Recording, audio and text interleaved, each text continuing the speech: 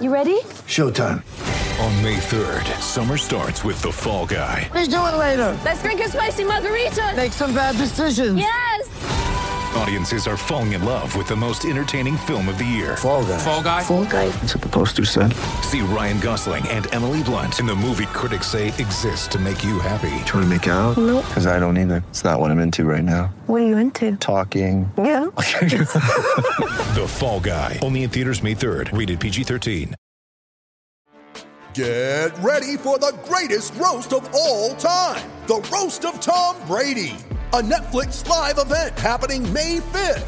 Hosted by Kevin Hart. The 7-time world champion gets his cleats held to the fire by famous friends and frenemies on an unforgettable night where everything is fair game. Tune in on May 5th at 5 p.m. Pacific time for the Roast of Tom Brady. Live only on Netflix. When you need mealtime inspiration, it's worth shopping Kroger, where you'll find over 30,000 mouth-watering choices that excite your inner foodie. And no matter what tasty choice you make, you'll enjoy our everyday low prices, plus extra ways to save, like digital coupons worth over $600 each week. You can also save up to $1 off per gallon at the pump with fuel points. More savings and more inspiring flavors make shopping Kroger worth it every time. Kroger, fresh for everyone. Fuel restrictions apply.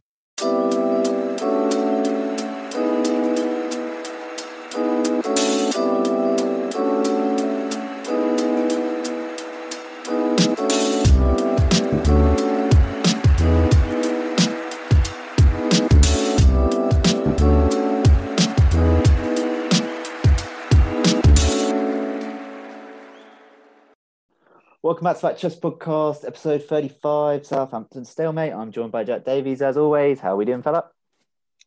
I'm all right. Not a great result today, but I'm sure we'll get into discussing it now. Yeah, returning to the pod. It's been a while. You know, last time he was on, we had 2-0 draws. So unfortunately, he's returned and we've not had a great result. But returning to the pod, it's been long awaited. It's Mr. Tom Overend. Tom, how are we doing, sir? Well, I thought your intro actually sort of summed the game up, to be honest, mate. Just boring and as kind of disinterested as a lot of the team were today, mate. I mean, I'm all right. It's just epitomised the week, really. Just a bit grey and a bit dull, and a 1-1 draw that we sort of have to move on from as quickly as possible, I suppose. Yeah. Yeah, as always. With our guests, I get them to sort of plug what they're about. And obviously last time Tom was here, he was the owner of All Things Chelsea. But there's been, quite a bit of change there now with All Things Chelsea sort of merging with SW6 to sort of become the Chelsea Social. So Tom, why don't you tell people what they can get their Chelsea Social? Yes, do. Follow the Chelsea Social at the Chelsea Social on Twitter. We're also on YouTube. My good friends Jay and Hajir run that. I'm sure you know them both big names. And we also have the website, which you'll be able to access from the Twitter, and everything we do goes up there. Also the Chelsea Women's Social as well. We probably have the best and the only exclusive Chelsea Women's sort of editorial Twitter fan site in that way, that I think possibly the biggest, possibly not the only one, but definitely the biggest. So yeah, that's definitely something that you should look out for. It's a whole range of platforms, and follow me at Tovers98 as well, if you haven't already. Yeah, if you've only started following this elite podcast, but you won't, because you'll have been listening to this from the start, because this is one of the best pods out there. No questions asked. I didn't even pay Tom to say that. That was brilliant stuff. Yeah, and as I say, all Tom's links will be in the description, as will the Chelsea Social. Honestly, check him out, making great content, and Tom is one of the nicest lads on Twitter. So yeah, make sure you check him out. He's a great follow. Mate. Right. After, an encouraging start under Thomas Tuchel, we were brought back down to earth today with a 1-1 draw against Southampton that was dull. But Jack, I guess the big news was that N'Golo Kante started in that midfield. Obviously we've been seeing the Jovicic duo, but N'Golo Kante started today, and I guess he's the main player I want to talk about first. One, do you think he was brought in perhaps sort of like as a test run for maybe the Atletico game in midweek, or was he just resting Jorginho? And then two, what do you make of his display today? Personally, I think, I know you disagree, Nick, but I think he's resting Jorginho for Tuesday night against Atletico. And then I thought he did well. He just does what he does best. The amount of times that bloke wins the ball back and then gets us on the front foot is a joke. That's the main reason why I think we've got to find a space for him in this team. I know his passing ability going forwards isn't the greatest. You see him knock it out of play quite a few times, even today.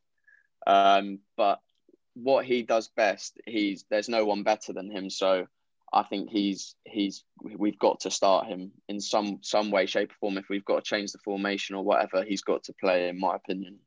Yeah, Tom, N'Golo Kante, most ball recoveries today with 30, most tackles made with 7, most interceptions 4, 100% take-ons completed, 100% aerial duels 1. Certainly, I think we noticed, in the moments we were good, we won the ball back very quickly, and he was a large part of that.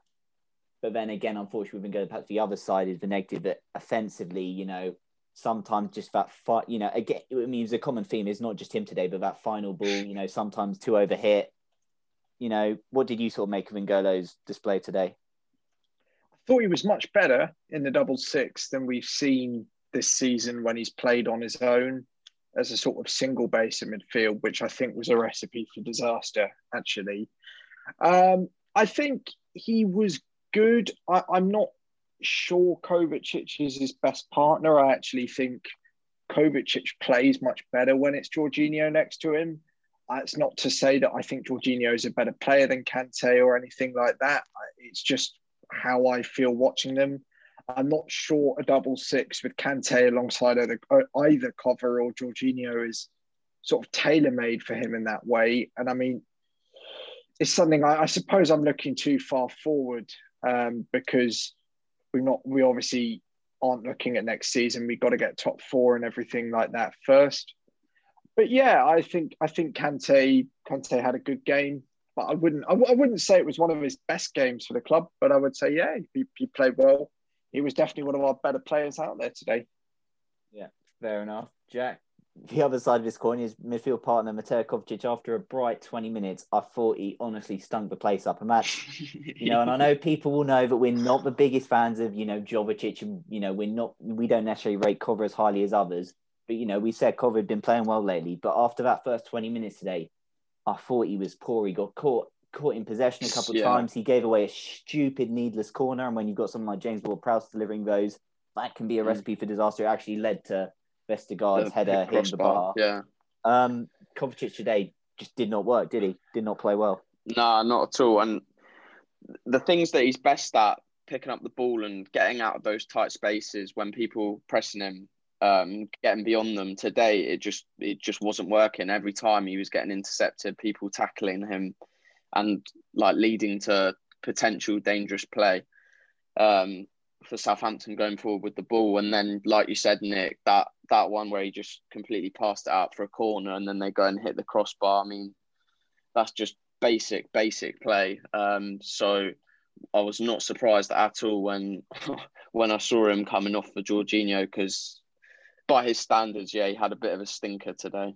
But at the end of the day, a lot of them struggled today. So it was just one of those games for us. Nothing wasn't really ticking over for us, was it? And just like you said earlier, just the final passes today, so many, just Alonso trying to play it through to Werner, Mount playing it slightly behind Reece, Callum getting on the byline and taking an extra touch when he could have cut it back to Mason. Just things like that. When if we made that pass, we would have had a big opportunity, but we messed that final pass up, and then we basically created nothing today. It's another penalty that's got us a point at the end of the day. Yeah. Tom, before we move on to the play one penalty, do you have any thoughts to add on Kovacic today, or? Yeah, I think, to be quite honest with you, his style of play only works when he has midfielders next to him who understand his pressing pattern and his style of play on the ball. And I think that Jorginho understands that much more than Kante does. That's not to say for me that Jorginho is a better player than Kante, because I don't think he is.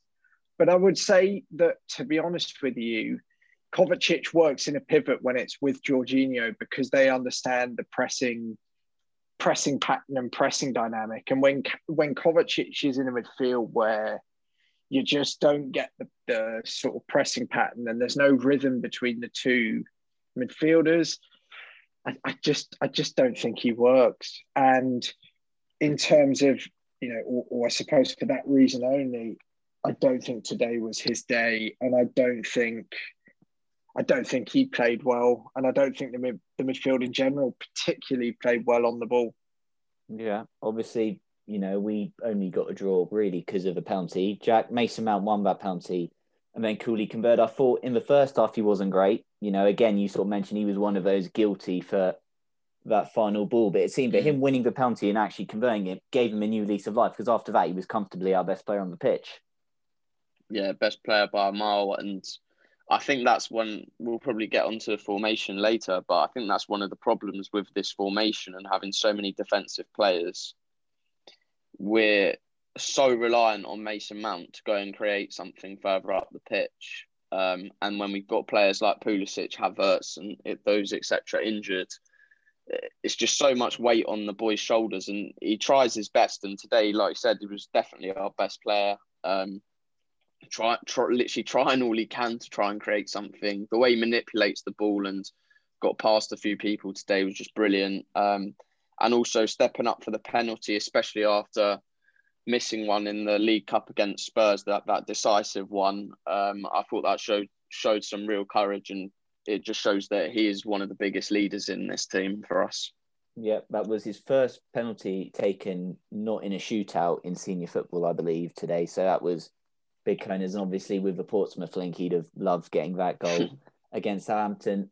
Tom, Mason Mount, arguably our most, the term clutch is often used to describe players, but right now you'd probably use that word to describe Mason Mount, wouldn't you? Well, I suppose the word clutch, I had always thought the word clutch would sort of mean a player that can produce one good moment a game or every couple of games. And that's the moment that kind of they live off and play off. And I think that Mason Mount's better than that. I mean, I think when he's not overplayed, and that is a big proviso for me, because I think he very frequently gets overplayed and then in the middle of the season sort of struggles a bit. And it happened last season. I think it happened this season. But I think today he was, even in the first half, I mean, look, he wasn't incredible, but you can always see the work rate there with Mount. And that's why he's always a first name on the team sheet. All I would say is I would hope that he, as I say, managers learn to manage his game time and don't over-exploit him. And the reason I say that is because I think sometimes you see his work rate, you see him trying, but he just plays so much football that his legs just sort of, I don't want to say go, because it's not like he's finished as a footballer or something, but in the middle of the season, that's why I think he's less effective and gets the charges that he's I don't know, you get people saying that he's just in the team for his work rate, and that's just not the case. It's just that, as I say, he's fatigued and quite tired, and now he's come back out the other side. I say that, in a way that, I don't think it's always his fault. And he's been outstanding at the beginning of the season, going into the sort of middle of the season. Obviously, bad run of form. He was probably our best player. And he's coming out and he's just such a splendid player and a great guy as well, I think. Just has the perfect attitude. And you can see why every manager that's ever coached him basically puts him at the top of the pile, I think that's the mentality of him as well. You see him in the interviews, or I've seen things of him say it, that they ask him about his game time, and yeah, arguably sometimes he can look fatigued, but that's the mentality he's got. He says, I want to play every game. The career of a football player is short and I want to just play as many games as I can, and that just shows what he is about as a player and a person. Yeah, exactly. Yeah, exactly. I agree with you. And look, he's, new managers come in, and Mason again has been one of the sort of standout players under Tuchel as well. So look, he's adapting, getting used to what he's doing, and look, he's being asked to play a role that's unfamiliar to him as well.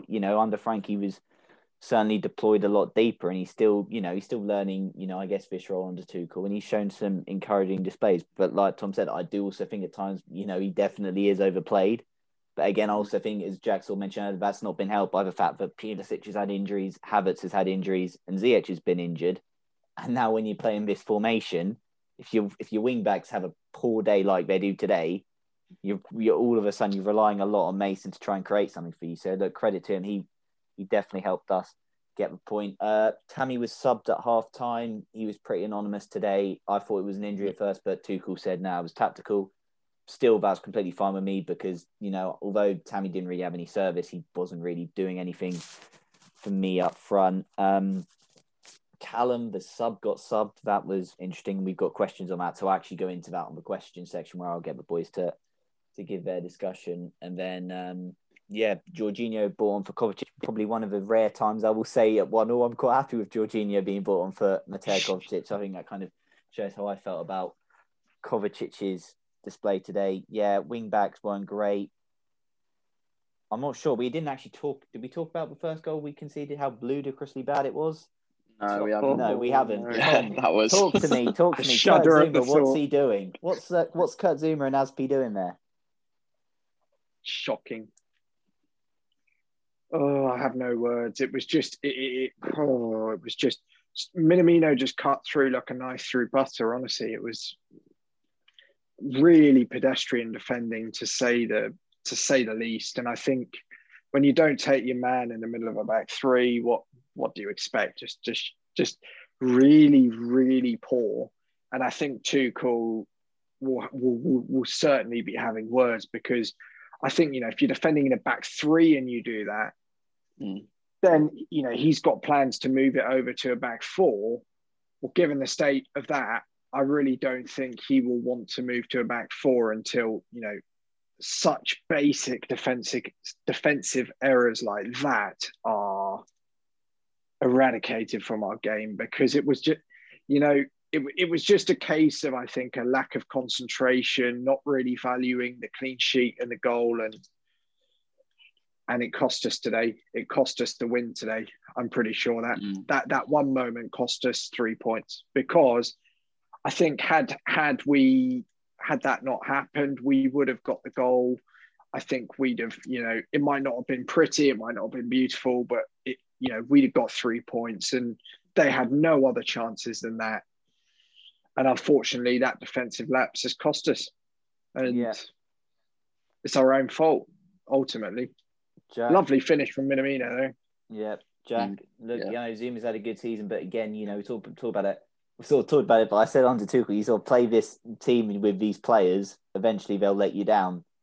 Well, it's happened in his sixth game in the league. We've had a proper defensive lapse, and big time. And I said I was fearful if we do that against a better team, we get punished. Well, look who we've got coming up now. So exactly, yeah. I mean the honeymoon phase is completely finished now. When you see our next load of fixtures, and we mentioned them heavily last week. If you're giving up goals like that against Southampton, the better teams are going to punish us. Just when you saw that today, and it's just slipped through that easily. Honestly, it was like the parting of the Red Sea. That the gap was so big, and you just literally see him go straight through. And like Tom said, credit to him, good finish, but it's not good enough at the end of the day. Azpi's there, maybe could go over, but then Reece should be dropping back in to cover Danny Ings, who's over Azpi's shoulder. But at the end of the day, for me, that's all down to Zouma. That's poor defending. He's completely out of position, not marking anyone, and just allows him to run into the space at the end of the day. Yeah, the most frustrating thing is, we seemed in relative control at that point. Yeah, we, hadn't created the openings we'd have liked. And that was the thing that sort of worried me and shook me the most. For Southampton get one opportunity, they put up, do one bit of creativity, and then all of a sudden we find ourselves 1-0 down. And against better sides, we could play well and not take our chances, and then it'll be a different outcome. Again, better sides won't give up that, that position of that lead that they're in. Right, we kind of discussed everyone we want to discuss. As I said, we're going to get onto Callum sub in the questions. Oh, go on, Tom. Well, I suppose what I would say is, you talk about Southampton getting one opportunity, but for me, it wasn't really an opportunity for them, as if to say that, one good piece of counter-attacking football, because it wasn't. It was literally us leaving the door open, and they've just walked straight through it. Walk it in. Yeah, I think, and that's what's cost us. And the problem is with that is, as you say, that has cost us the 3 points. Not Southampton playing especially well. Yeah, they defended all right. They kept us at bay. They limited it to 1 goal, and Ings being an idiot has basically cost them 3 points. But it wasn't as if they earned that goal. It was just given to them, and that's the problem. And at the end of the day, that's the Southampton team that's lost 6 on the bounce in the league as well. And you think that there was a massive opportunity for us to go and get 3 points against them, especially with the fixtures ahead. So massively disappointing today. Yeah, I guess the severity of the situation we'll only see once the weekend's over, but, potentially outside the top 4 after this weekend, after doing so well to get back in it, and with our tough run of fixtures, this, could be a costly, moment in the season, but we'll have to wait and see. Right, going to get on to some listener questions now. First question comes in from Trey. He asks, is it time to change formation, or is this just a bad game to not react about? Tom, not to overreact about. Tom, I'll give that one to you. I think, to be honest with you, talk about changing formation. I know that in the longer term, Tuchel will be wanting to go to a 4-3-3. So I think if we're talking about the long term, as in next season, if it comes or whatever, then no. I think that would have come regardless of today. We're talking about the next game against Atletico. Then we got Man United after that, and everything. The tough run forwards. No, I think the back 3 is very much here to stay. I think in some way there's quite a good chance part of the reason he went with a 3 is because Atletico are using a 3 at the moment. So for us to have, a long run of games using it, getting used to his style of football, but while using a shape that can help us beat Atletico, that's definitely a factor for me. And that I don't see him changing that for such a big game. He's mentioned as well how much the Champions League is going to mean to him this season. Obviously, it's his chance at a trophy in his view. I mean, obviously, I think many of our fans' views, I think for many fans, we've already been knocked out of the Champions League. So that's quite, an important factor to use. I think say we get knocked out in the Champions League by Atletico, I don't think that's a foregone conclusion, by the way. And we're, building and playing after that. He might move to a back 4 early, to get us ready for next season. But no, I think for the next few games, definitely between the 2 Atletico legs, it will definitely be sort of 3-4-1-2 or 3-4-3, something in that region. And I don't see that changing personally. But that's just my view. Yeah, I'll give my answer before I go to Jack. Look, at the moment, I'm fine with the formation. If it's, if it gets results, today's the first, real time it's not got us results. But then again, you can argue that an individual, a moment of just stupidness, arguably cost us today. And we didn't perhaps create enough attacking wise. But I think look, it's doing a job at the moment, and Tuchel's just got to get results now to the end of the season. Really, look, if we're still using a 3 at the back next season and we're seeing players who I don't think should be here, then that's when I'll be more concerned. But as I say, I think the 3 at the back now is to use to get the best out of the players he's using. Whether all these players will be here next season, though, is another matter. But he's just using it to try and get the best out of the current situation he's in. Jack?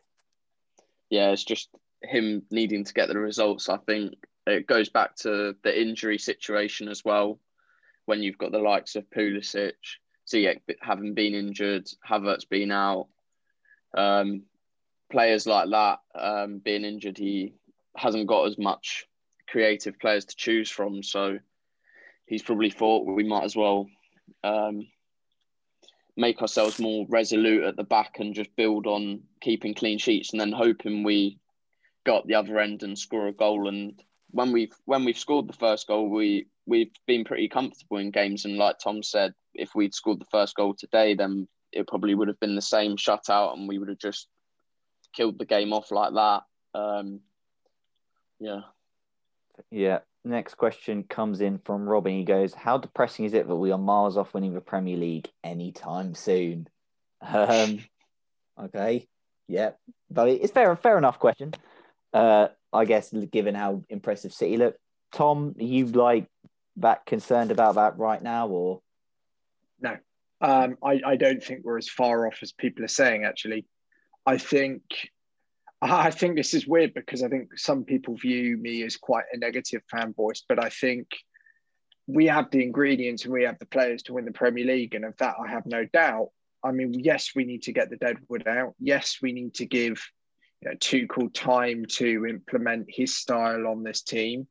But no, I don't think we're as far as people say. Obviously, it's not going to come this season. But often I think with Chelsea, we do well when we don't necessarily expect it. And that was the problem this season. I think the weight of expectation brought us down. And so, no, I'm not depressed by this team and this group of players. I think they've got a big future ahead. And I'm certain that good things are coming and it's not going to be too long till we see them.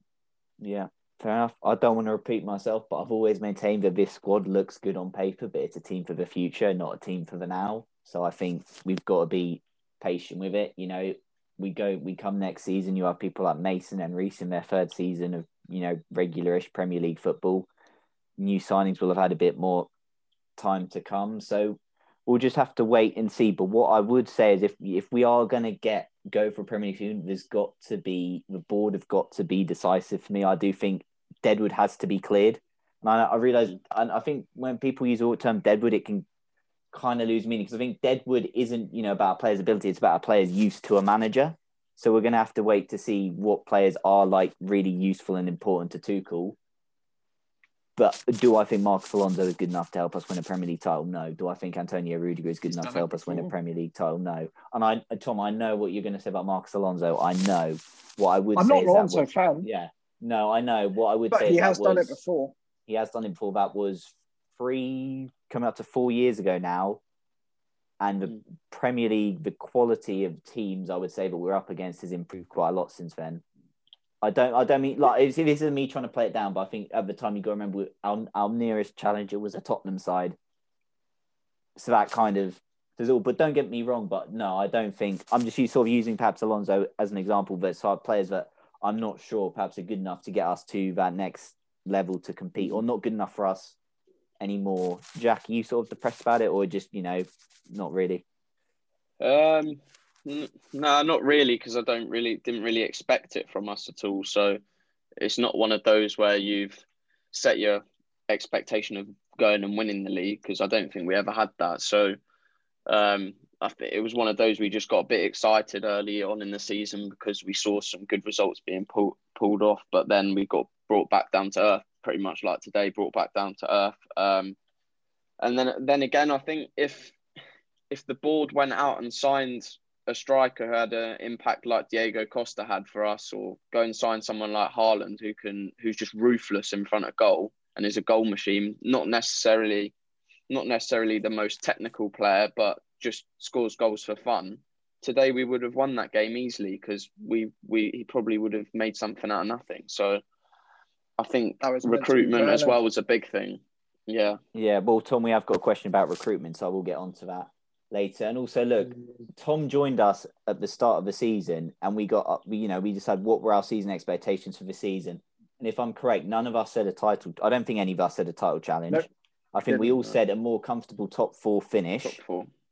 And hopefully, hopefully win the FA Cup, go one step further than last year. And I think try and win a knockout time, but win a knockout time for Champions League. That's certainly what I said. I believe that's what Jack said. And that's what Tom said. So I think I definitely said that. Yeah, I think we were all quite realistic. I think we didn't. None of us were saying we're going to win the league. And then Jack, at the start of the season when things were going well, people asked us. We kind of always played it down. So I'm not really depressed about it. What I am maybe slightly depressed about is I think the board are going to have unrealistic expectations for Tuchel next season. I think they think this squad is perhaps, and I know it's a good squad, but I still think it's going to take time for Tuchel, to get this squad playing how he wants. And is he going to be afforded that time? And if he gets sacked, then it's another reset button pressed. So that's my concern. And given what we saw happen earlier this season with Frank going, and I know, Tuchel's a lot more experienced manager, but will Tuchel be given the time? That to me, if Tuchel, it depends. We can get back to challenging and winning a Premier League title if Thomas Tuchel is given time by the Chelsea board. Whether he is afforded that time for me is a completely different question. So we'll have to wait and see. And guys, we'll be back in a second, part 2, to continue answering your question.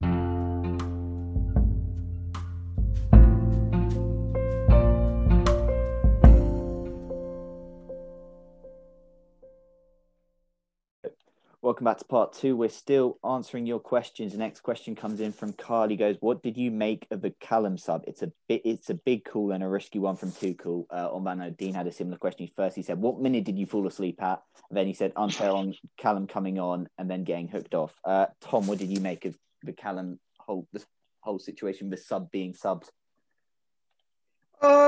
Well, it's a tough one because I think, there was a time where something like that would be seen as a big statement and the right thing to do. But I think the way that players are at the moment, it raises a lot of questions. And I think it's clear that Tuchel likes Hudson-Odoi.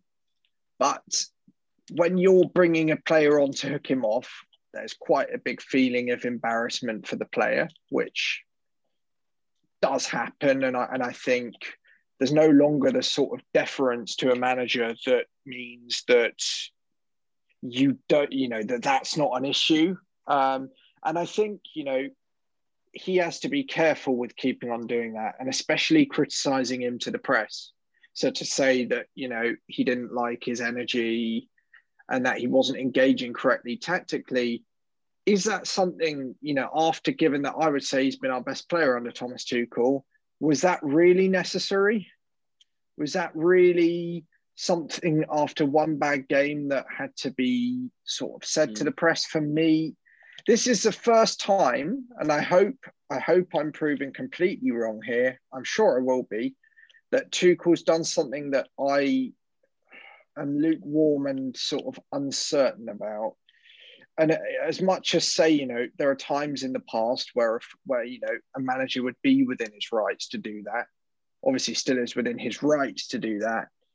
Doing something like that does not come without its risks. So hopefully, we see a much better Hudson-Odoi and whatever on Wednesday against Atletico, and we see it completely justified. But you've got to hope that doesn't destroy the equilibrium, because Callum, I think, has been so good for us, in recent weeks, that I would keep him, just keep him wrapped under cotton wool for a bit, and I wouldn't suggest he does that again, to be quite honest with you. I don't think it's a good move. Fair enough, Jack. It's a difficult one. Like Tom said, you're sort of playing with fire doing it. But the caveat to that could be that you clearly can see after the other games, like when Callum's played well, that they have a good relationship and that he clearly rates him. So it's not like he's doing it to someone like Chilwell that's barely played any minutes. He comes on for 10, 15 minutes and hooks him off. So it's slightly different in that regard. But in the modern world of football, you've got to be really careful, because doing things like that, you can lose that player and then start losing some of the dressing room. At the end of the day, from doing it for the first time, I'm not really going to have too many complaints about it. I think he's a manager who could really make Callum Hudson-Odoi as a player. So he's testing his mentality at the end of the day, if he really wants it. And I know modern players don't like that, and it is embarrassing, but he's just got to go back to the training ground, train harder, and show that he has been one of our best players since he's come in. Yeah, look, it was when I saw the substitution, I was shocked because I was like, wait, Callum, the sub being sub, that's pretty rare. But then again, I looked at it and look, I know the performance is one ground pitch, but I looked at it and goes, what did Callum actually do of note today? Maybe I'm missing something, but I genuinely didn't really notice his sort of impact on the pitch.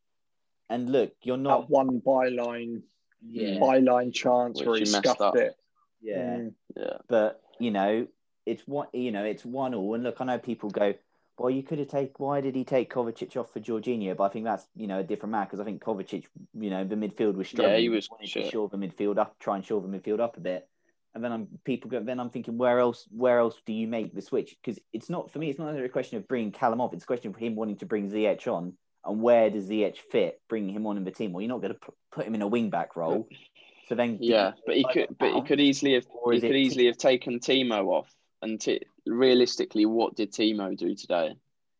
And I think the thing with Callum, that's my point, Tom. Then you've got no striker if you take him off. The thing is with Callum is that he offers that he can just do something out of nothing, and are sort of struggling to find why he'd take him off when he can do that and has been doing that for us in the past few weeks. When Timo, he scored a goal last week, but today and things like you just see him like, I don't know, just take poor touches and not get past people, hit crosses into the box that he's not really aiming for anyone, if you ask me.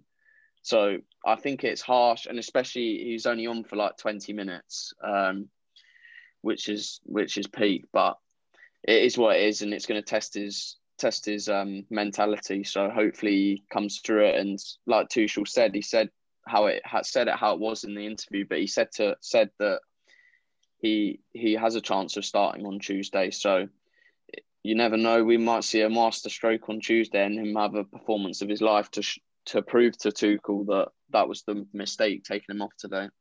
Yeah, and look, for me, it's down. You say, as I mentioned, it's down to position. Where else would you put Hakim Ziyech on pitch? And I know Jack said Timo Werner, but maybe he wants that striker threat on, and then you're looking back four.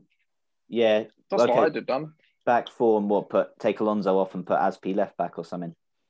Yeah, I'll take James off, take Aspi off. You know, it's not rocket science. I mean, I agree with you. If he wants to keep the back three, then yes, I take your logic. But I think Thomas Tuchel is a man that tactically changes shape within games and he's not afraid of doing that. It's not like, say, you had Antonio Conte or Maurizio Sarri who, had their way of playing. I think it was definitely a statement for Hudson-Odoi. It was definitely making a statement. And I think, yes, there is some argument that can be leveraged about, which shape would you play or within that shape, where would Ziyech play? But I definitely think it was a statement, and it was more than just I want to bring Ziyech on and I don't know where I can put him. Personally, that's my interpretation anyway. Fair enough. Look, I think, I don't think it's a bad thing if Thomas Tuchel's going to send a statement to his players on the pitch that, if you don't perform and do what asked, you'll get hooked regardless of if you've just been subbed. And I'd like to think that will be, those same standards will be applied to other players, not just Callum, and I think they will. So look, we've got to see how it bounces back. But as Jack mentioned, the fact that he's got a good relationship with Callum, it seems, makes me worry less. I remember when Juan Mata, Jose's first game at United, he subbed him on and subbed him off in the Community Shield, and there was that whole narrative about Mourinho is going to do the same to him as he did at Chelsea, because obviously they didn't have a great relationship. I think it's different in the fact that he seemed to have a good relationship with Callum. So, look, it's not great. Obviously, you're going to have people that like what Tuchel did and some who didn't, and maybe there's some middle ground, but I don't think it was that big a deal. But now we've just got to see how Callum bounces back from it. And look, hopefully he can, if given the chance against Atletico, put in a strong showing. Right, we're going to talk about the man who replaced him, Hakim Ziyech. Davey Shepherd asks, what other than name on the shirt is currently getting Ziyech minutes? Jeez. Harsh question. Tom. I think he looked lost on the pitch today, to be completely honest with you. And I think it's the problem with having a big squad is being shown, for instance, by him feeling the need to bring on Ziyech, who hasn't had match experience in the last few weeks, and it really, really showed today. And I think he offered no more than Hudson-Odoi did, and that's not to. Obviously, you do make some comparisons naturally. I would suggest personally, it was just a showing that shows he's, there have been stories saying he's not enjoying life in London. He wants to move away from the club. I read the other week, and a performance like that today showed me just why, for footballing reasons, that might just be so. Unfortunately, that's where I'm at on Ziyech. To be honest with you, I struggled to see much good in the 15 minutes plus he was on the pitch today. And it gives me no pleasure to say it because I love him. I think he's got the most incredible backstory, and I think he always gives his all. He's always trying, but it just looked painful, to be honest with you. I would go as far as to say today. And that's the bottom line of it. Yeah, his touch wasn't great at times. What I will, the only way I will defend him is why are our defence playing like long high balls to him in the air? He's not going to win and compete for them. That, how many times were balls put in the air and you see him like beating in the air? Like he's not going to get anything from them. I don't. I'd be fuming if I was him, because when I play as well, I like the ball being punched into my feet. I'm not one of those players that likes playing in the air. So he's one of those that's technically very gifted, and people just lumping it in the air, I'd be fuming if I was him. And I know he didn't play well when he came on, but like you said, Nick, it doesn't help him at all having things like that done to him. But at the end of the day, he's going through a tough time. He's had his injuries, but he's finding it difficult. I think he's low on confidence. I think you can go back to the Barnsley game in the FA Cup last week. I think I saw something that he gave away possession 26 times and he only completed 20 passes that game.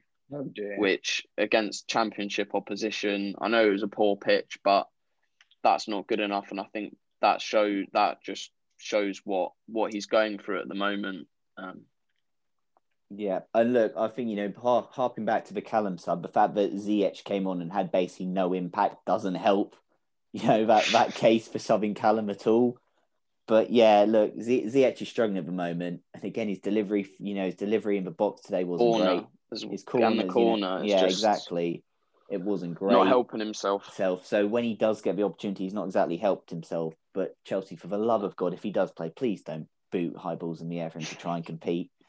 Next question comes in from Shyam. He asks, do you think Thomas Tuchel should be looking to make room for Ziyech in that starting 11? Because he's easily one of our best creative players. Before I go to Tom and Jack, for me in this 3-4-2-1, I struggle to see Ziyech fitting in, to be honest. I struggle to see him playing in one of the more advanced areas. But Tom? In fairness, right, Shyam says he's one of our best creative players. At the moment, he's one of our best creative players only on paper, because whenever he's come onto the pitch, I've not seen anything to suggest that. And that's obviously on paper, he certainly is. He's a fine, fine footballer. But I don't think you make room in your starting 11 for players that are just that low on confidence and just aren't performing. And I think he's very much not, as you say, not a man for that 3-4-2-1. The role's just too narrow for him. And I think as much as I'd quite like to see him given a go as a wide man, as a winger or sort of wing back, defensive winger, I don't think that would be in Tuchel's plans, because I think he would worry about his defensive sort of responsibilities and the amount of legwork that would be in that role for him. But then, as I say, with Tuchel wanting to go to 4-3-3, then, is there some idea that he's trying to play the long game with Ziyech? I don't know. Maybe. And if that's so, we might see a new lease of life from him. But will it be too late to sort of save his confidence at Chelsea? And that is where I think it's a high risk game if that is the case. And I don't really know where we go with him, to be honest with you. And that does worry me a little bit.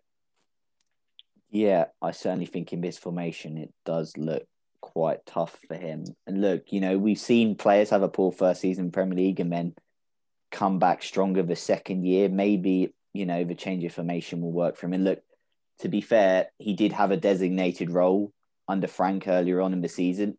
And when he was fit, he looked good. And he clearly, he was, able to use his skills. But right now, he doesn't really seem to fit into what Tuchel wants. Jack, I'll give this question to you to start with. It comes from the class of 19. Is it time to start questioning the board over our signings? Can only make an argument for Kante and Kovacic as good signings under Marina. I think our main issue is the lack of quality in our squad. Oh, here we go. I mean, I think this goes back years, honestly. When I'll go back to Conte as a prime example. He's just come in. I know we didn't have Champions League football that year, but he took us from 10th to 1st in a season where we never thought we'd win the league. He did all of that, got us to an FA Cup final as well. And then he goes to the board and wants certain players and they don't give them to him. He wanted Lukaku, etc. And he got given Drinkwater, Bakayoko, Alvaro Morata, Zappacosta. And that's where it starts, the downfall for even him back then. And honestly, the list goes on with them, doesn't it? Really, just pointless signings like Bubba Rahman, Kennedy, and someone like Batshuayi. And what did they say? Kante and Kovacic. Yeah, well, Kante 100%. That was for 32 million back then was an absolute steal, and he's been brilliant for us over the years. And then Kova as well, on the whole, has been a quality player. Someone like Alonso, you could say for that season where we won the league, was a game changer, playing the wing back role. But other than that, you struggle to really look past them. Someone like Giroud's come in and done a really good job when he's been called upon, and Pulisic has showed glimpses, but not enough. I'm struggling to think. We haven't had like a really big marquee signing for a long time, really. I mean, you can say Werner and Havertz this summer, but they haven't performed yet. And you look at our transfer window from last summer, and we spent 220 million or whatever it was, and our best signing has been the bloke who cost us nothing in Thiago Silva at 36 years old, and that really says something to me. I don't know what you boys think. I'll go give that one to you, Tom. So for me, Marina was in sort of sole charge of transfers since it was about halfway through that Conte second season. So I remember it after that United game when Michael Emenalo went. And I personally would defend Marina much more than most people. I think she's a good negotiator. She gets good prices and she gets players which, on paper, the fan base has generally been very, very welcome to since she's been in charge. I think even Higuain was brought in on a loan deal. So I think it's slightly unfair to say that he was a flop in that sense of the word. So no, I don't think that Marina deserves a sort of big punishment for that. I think signings have been broadly based on what the managers wanted, obviously with the Jorginho, Kovacic signings, Pulisic coming in.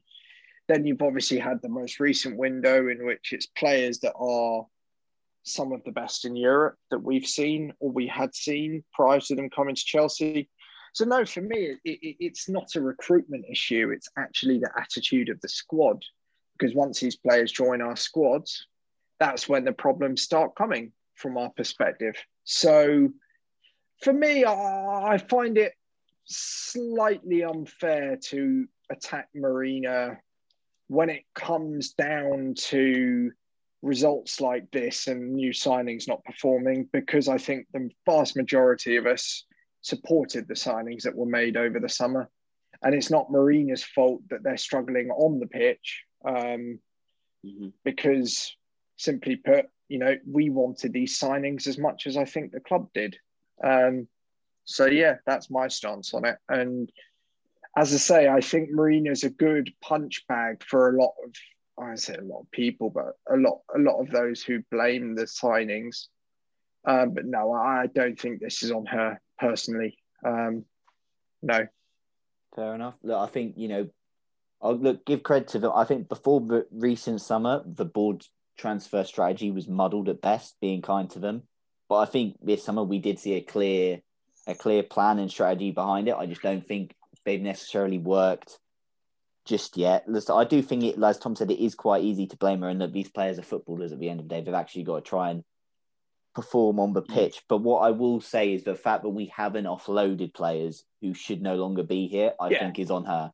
That is on her, and she has to take responsibility for that. But in terms of the question about the signings, yeah, I wouldn't necessarily put it on her, but she definitely, for me, has some blame in regards to players that are still here. So still have a role with offloading players, Nick, and I know I'm turning into the questioner here slightly. Yeah.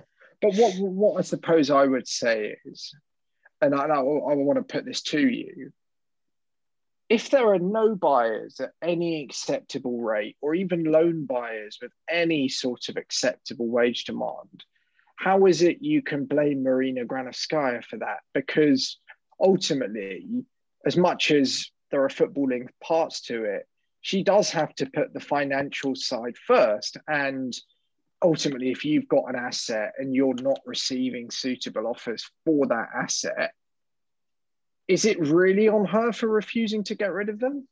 I'm not so sure myself. I think personally with a COVID transfer window where clubs didn't have money, even honestly to pay for good players, top players on loan, I think if anything, it was a misfortune. And that's where I'm at with it. But I'm interested to know your take. So I put that back to you. No, I think that's a fair enough question. That maybe my response to that would be, does she have unrealistic price values of some of these players? Does she, do I think, look, for example, do I think I think firstly, whether we like it or not, I think the goalkeeper situation should have been sorted sooner than it was. I don't think there's any way Kepa should have started the season in goal for us.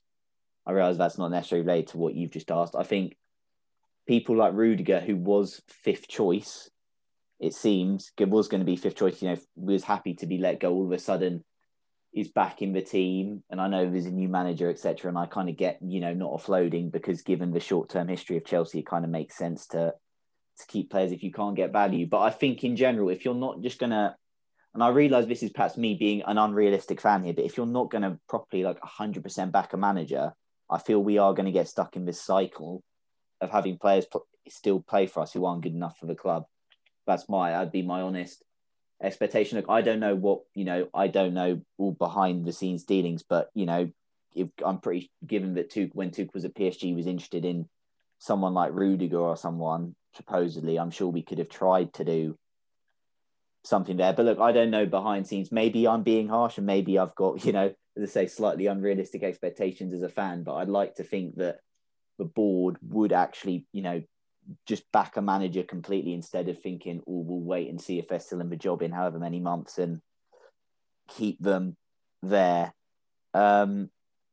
We've still got quite a few questions to get through, so I am going to try and speed through them a bit. David Branch asks, how badly do we need one of Puli, Kyle, Ziyech to find a real spark between now and May for our top 4 chances when fitness allows? Tom?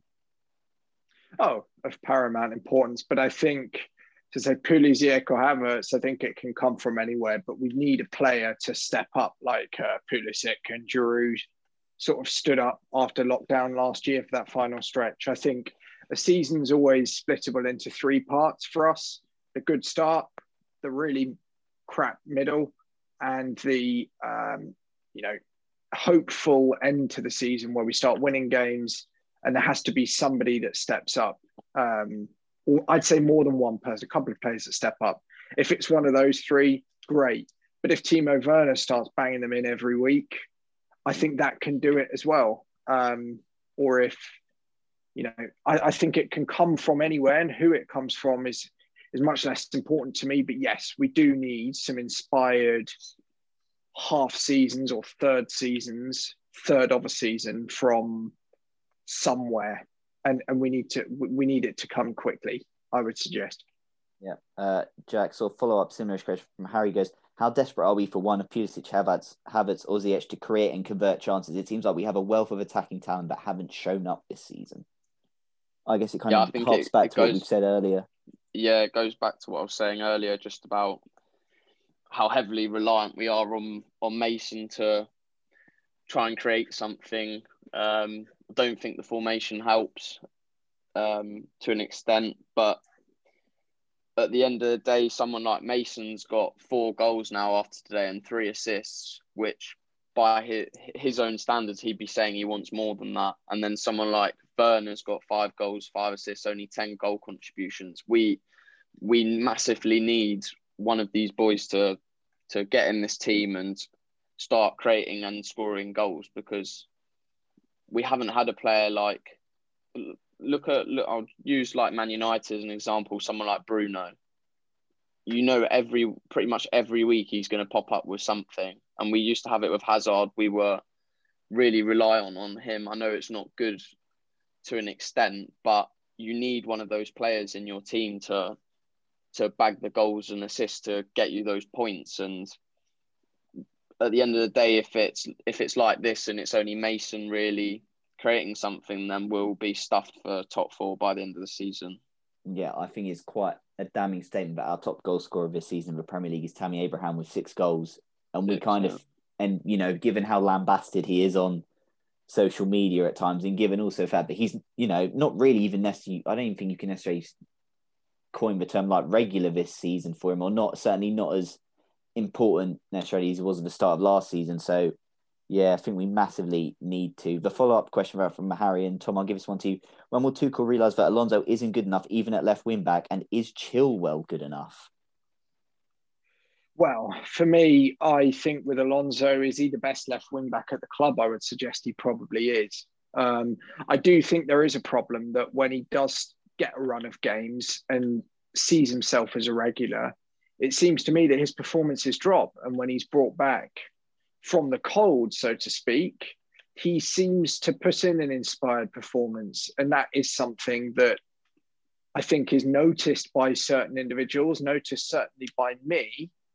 And that's not something that I look to him. Look, I don't like his attitude. I don't like the way he storms to the team bus after a draw against West Brom. And I don't think he's a man that has a long-term future at this club. But coming on to Ben Chilwell, he, for me, has been our worst new signing this season, personally. I think he started really well. He looked really nice, but he just looks, for me, quite nondescript at the back. And it comes across, yes, he's good as an attacking player, but even that side of things went after a while. And he's a real concern for me. Even in a 4-3-3 next season, him starting every week, I hope he builds form. But I was told by a Leicester fan when we signed him, you guys are going to find him wanting in defence. And that is what I have found in Chilwell so far. So on the left-back front, we thought we were getting the top left-back. We thought we were going to solve that problem. And it looks to me like it's as open as it has been in the last 3 to 4 years on the left-back front. So that's where I'm at on that. And sorry for not sounding any more positive on it. It's just not an area I have many good vibes on, to be honest with you. Fair enough. A rather damning statement there from Tom. Let us know, guys, when this pod's, if you agree with Tom's statement there. Certainly a very bold statement. Final question comes in from Davey. He asks, why do we struggle in and around the 18-yard box, and how do we get players to shoot 86% possession at one point and 0 shots on goal? Are we scared to put our laces through it? Jack? It's the final ball, isn't it? I went through 3. There was more than that, but I went through 3 straight away earlier. Just not playing the correct pass or overcooking it. Another example I forgot to mention earlier, there was Kovacic picked it up and it was 4-on-4, I think, and he just knocks it straight out. It's things like that. We don't give ourselves the opportunity to then go and have a shot, if you ask me. Today, again, didn't really create anything, and that's been our problem at the end. At the end of the day, I'm looking at the points we've picked up. We've picked up 14 points under Tuchel. We've won 3 penalties, and those penalties, 2 of them got us 3 points and 3 points, so 6 points, and today's got us 1 point. That's 7 out of 14 points. That's 50% of our points have come from penalties. And you look at the other games, what we played Burnley, we were 1-0 up and had to wait till the 84th minute to score a second goal to finally kill the game off. And then Newcastle were just absolutely pants. So that is our massive problem, just being clinical in front of goal. I don't really know how you can say, how I can really describe what we need to do.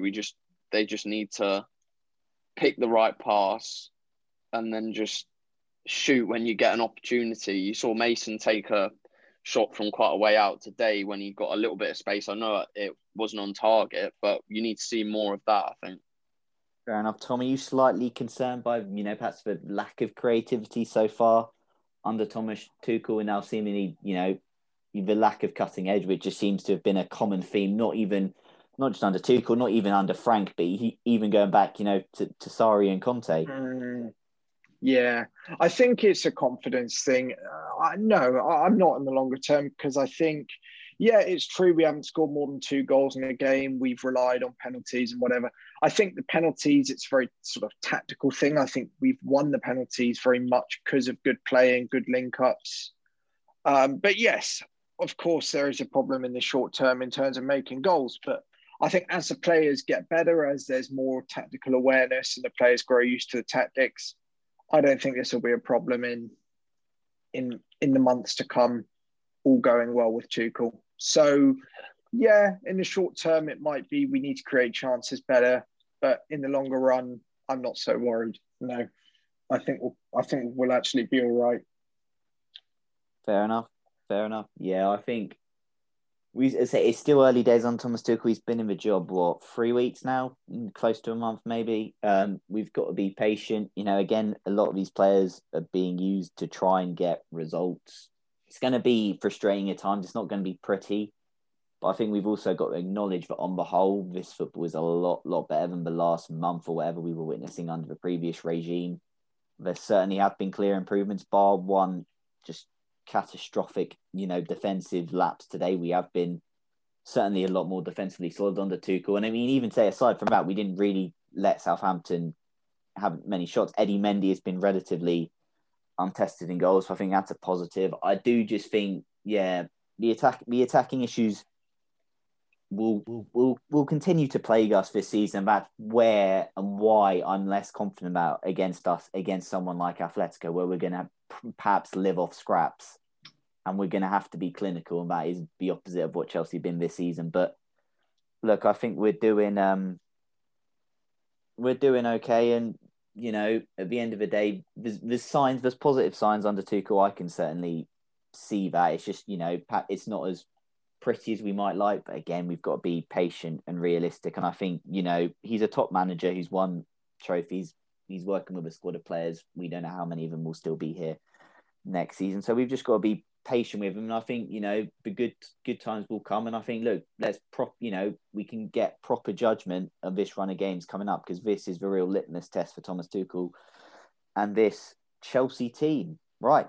That was a fun episode despite the result. That wraps up this episode of That Chelsea Podcast. I want to thank Tom again for coming on. Tom, it was an absolute pleasure having you on. And, just before you go, plug your Twitter out so people can drop you a follow.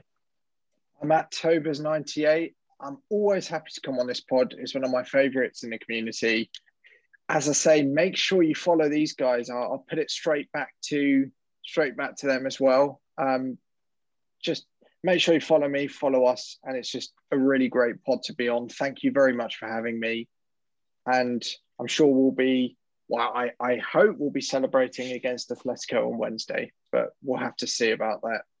Yes, and I promise Tom will be on one day after we win a match. It will happen. It will happen. It's just been unfortunate so far.